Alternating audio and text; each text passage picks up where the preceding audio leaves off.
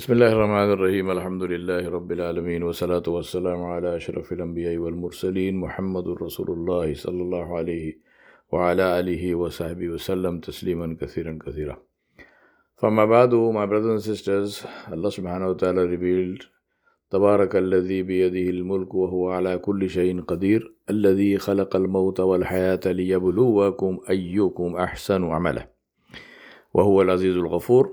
We know the first ayat of Surah Al-Mulk. Allah subhanahu wa ta'ala revealed that Allah subhanahu wa ta'ala is the owner of everything that exists, and Allah created death and life to test you to see who does the best deed. I remind myself and you that this is not a question of what is good and what is bad. It's not a question of what is halal and what is haram. It's a question of judging between two equally or apparently equally good things, or rather two good things. Which is the better of the two? And obviously the one who chooses the better of the two is the one who is the winner in the sight of Allah subhanahu wa ta'ala, inshallah. I think this is very important for us. For example, just to give you an example, and we see this in Islam all over the place. One is to pray the Fard Salah at home or in your office versus to pray the Fard Salah by Jama'ah in the masjid. Both are good deeds.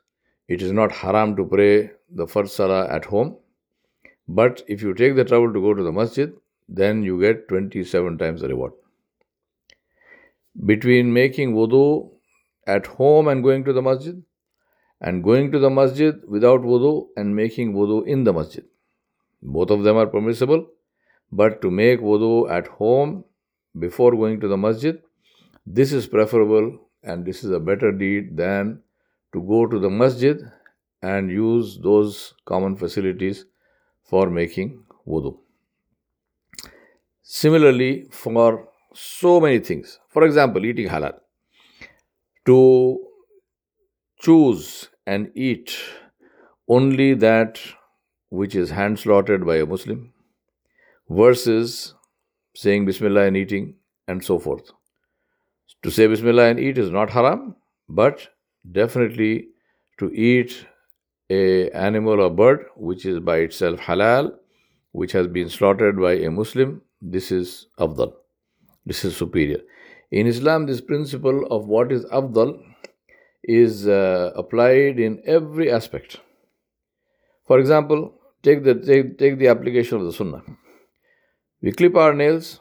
We can clip them any way we like, and if we clip them any way we like, we are not committing a sin. There's nothing wrong with that. But if we clip them the way Rasulullah sallallahu alaihi wasallam used to clip them, which is to start with his right index finger, go right across to the little finger, then on the left hand, start with the little finger, go across to the thumb, and then do the thumb of the right hand last. Right? If you hold your hands up, as you hold them up for dua, start with the index finger, the finger that you raise in tashahhud for the kalima, and then go and do it in that way. So you're still clipping your nails. You're clipping your nails for your own benefit, but you are doing it in the way Rasulullah sallallahu alaihi wasallam used to do it. There is a reward for that. You put on your shoes, no problem. You take off your shoes, no problem. But if you put on your shoes the way Rasulullah sallallahu alaihi wasallam used to put them on, which is he used to first lift them, shake them out, then he would put the right foot in the shoe first, and then the left foot, and then when he was taking them off, he would take out the left foot first, and then he would take out his right foot. If we follow this process of how Rasulullah sallallahu alaihi wasallam did it, then there is actually ibadah, the reward for ibadah in that. Right? So this is a very accepted principle in Islam, that if you follow your deen and if you follow your life basically in the way that Rasulullah sallallahu alaihi wasallam used to do things, then that normal action converts into an action of deen, converts into an action which is rewardable by Allah subhanahu wa ta'ala, and Allah subhanahu wa ta'ala rewards it. I can give you many examples, but I don't think that is required. I think this is sufficient. Now, we began Ramadan yesterday, alhamdulillah. That is the 1st of April, which was Friday. We prayed Taraweeh Friday night. So 2nd of April is the first day of Ramadan here in America. As we know, there are two ways of ascertaining when Ramadan begins.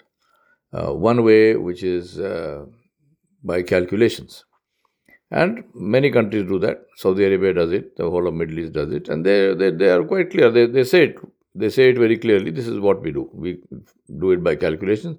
They announce the beginning of Ramadan several days before the Ramadan begins. Is this halal? Is this jais? Is this permissible? Of course. There is no problem with that. Nobody said it is haram. But what did Rasulullah ﷺ tell us to do? And remember, before anybody goes off on a tangent and says that now we have access it's a modern technology that we have access to calculations. No, you don't. The Hindu calendar, the Hindu lunar calendar has been around for over 3,000 years, which is more than double the time that Islam has, from the time Nabi Sallallahu Alaihi Wasallam came into this world. And that is a lunar calendar, and that is exactly what the Hijri calendar is like. The same 29 or 30 days, and in the Hindu calendar, we can predict or foresee, or whatever you want to call it, they pre-calculate the months. And this calendar was available, this calendar was there.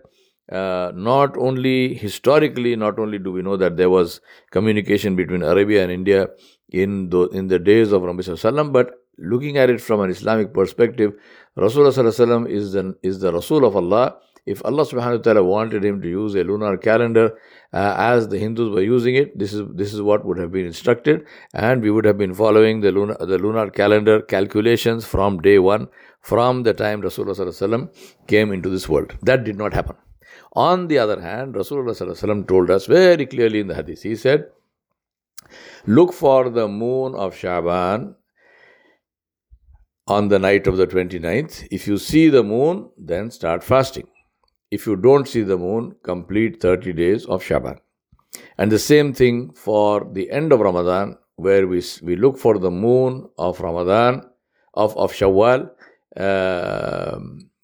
on the 29th of Ramadan. And if we don't see the moon of Shawwal on the 29th of Ramadan, we do one additional day, we complete 30 days of Ramadan. So, to repeat, the hadith of Mr. Sallam is very clear, where he said, look for the moon of Ramadan on the 29th of Shaban, and if you see it, then start fasting, and if you don't see it, then complete the 30 days of Shaban. On the same thing at the end of the month, where he said, look for the moon of Shawwal on the 29th of Ramadan, and if you do not see it, then you complete 30 days of Ramadan. Alhamdulillah. There is no confusion, there is no nothing. And as I said, it's very clear that that's something done because we want to follow the sunnah of Rasulullah sallallahu alaihi wasallam. Obviously, in the sight of Allah subhanahu wa ta'ala, inshallah, has precedence, has greater value, has greater benefit than doing the same thing by any other means. Now, I am not decrying, I am not denying, I am not pronouncing takfir, I am not saying it is haram, I am not saying it is bad, evil, nothing. Very simple, just like putting on your shoes, taking off your shoes, clipping your nails in one way, clipping your nails in another way, right? Praying salah at home, praying salah in the masjid. If you do it according to the sunnah of Rasulullah sallallahu alaihi wasallam, it has additional value. Now, all the arguments which are usually used, all the Muslims in the world must start fasting on the same day, stop fasting on the same day. These arguments and people who say that really are telling us that they don't understand either geography or time. Because there is no way that this can actually happen. If you are following the celestial bodies, the sun or the moon. Just like we can't all pray Salatul Fajr at the same time because the time differs. And that's because of the sun. Similarly, we cannot start any month, whether it is Ramadan or not. It's a tragedy that we have all these arguments because we don't follow the lunar Hijri calendar anyway. Right? We follow the Hijri calendar only for Ramadan. If we had followed the Hijri calendar throughout the year, we would know which month it was and what date it was and so on and so forth. We wouldn't have had this. Anyway, that's a different issue. So, the point being that if we, this whole thing of saying everyone must start fasting the same day, stop fasting. First of all, there is no great benefit in starting and stopping fasting the same day. So what if they do? So what if they don't? Makes no difference. Secondly, it is actually impossible because of the phases of the moon, because of the following celestial bodies. The tragedy is, I have in our interfaith council we have there's a rabbi called Rabbi Benjamin Weinia, who is a good friend of mine. And when I spoke to, I gave a talk on Ramadan. So when he heard this talk, he said, I feel so nostalgic and I feel so sad that we, meaning the Jewish people, he said, we used to follow the sun and the moon and celestial bodies in determining our dates. He said, we gave it up a long time ago. And now we just have calculations. And this is so nice that you people have stayed with the tradition of your religion. Yeah, it's amazing how a Jewish rabbi can appreciate it, but sometimes we Muslims get into needless arguments about it. So my submission to you, my brothers and sisters, whatever you did, inshallah, is good for you. Alhamdulillah. But there is no need to say that those who are using calculations are doing haram. And also the people using calculations, there is no need to feel superior and think that you are doing something great. The people who are trying to revive the sunnah of Rasulullah sallallahu alaihi wasallam, inshallah, have the bashara of the revival of the sunnah. And what is that bashara? Rasulullah sallallahu alaihi wasallam said, a time will come when it will be more difficult to hold on to my sunnah than it will be to hold on to a live burning coal in your hand. And he said, if you revive a sunnah in times like that, times of difficulty, if you revive a sunnah, he said that the person who revives the sunnah of mine in those times will have the reward of 100 shaheed. The Sahaba said, Ya Rasulullah, 100 shaheed of their time or our time? He said, your time. Right? Now, I'm not saying that sticking to the Ramadan dates is more difficult than holding a red-hot coal in your hand. I'm not saying that. All I'm saying is that we expect the best from Allah subhanahu wa ta'ala. So we ask Allah subhanahu wa ta'ala, Ya Allah, we tried to revive the sunnah of Rasulullah sallallahu alaihi wasallam, which is to see the moon, to do the moon sighting, and then start fasting and stop fasting.